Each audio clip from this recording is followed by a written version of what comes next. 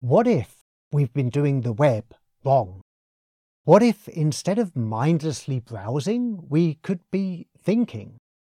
What if, more than a mere collection of pages, the web could be our collective mind?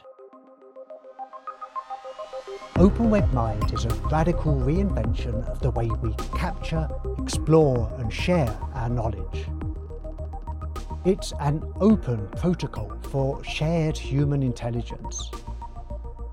It's the web reinvented. No more search, click, read. Now you can think. Open Web Mind captures our knowledge, not in words and sentences, nor in fields and values, but in ideas and connections. It's a billion minds melded. Open Web Mind isn't artificial intelligence, it's human intelligence.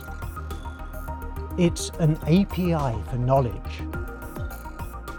In Open Web Mind, you think visually.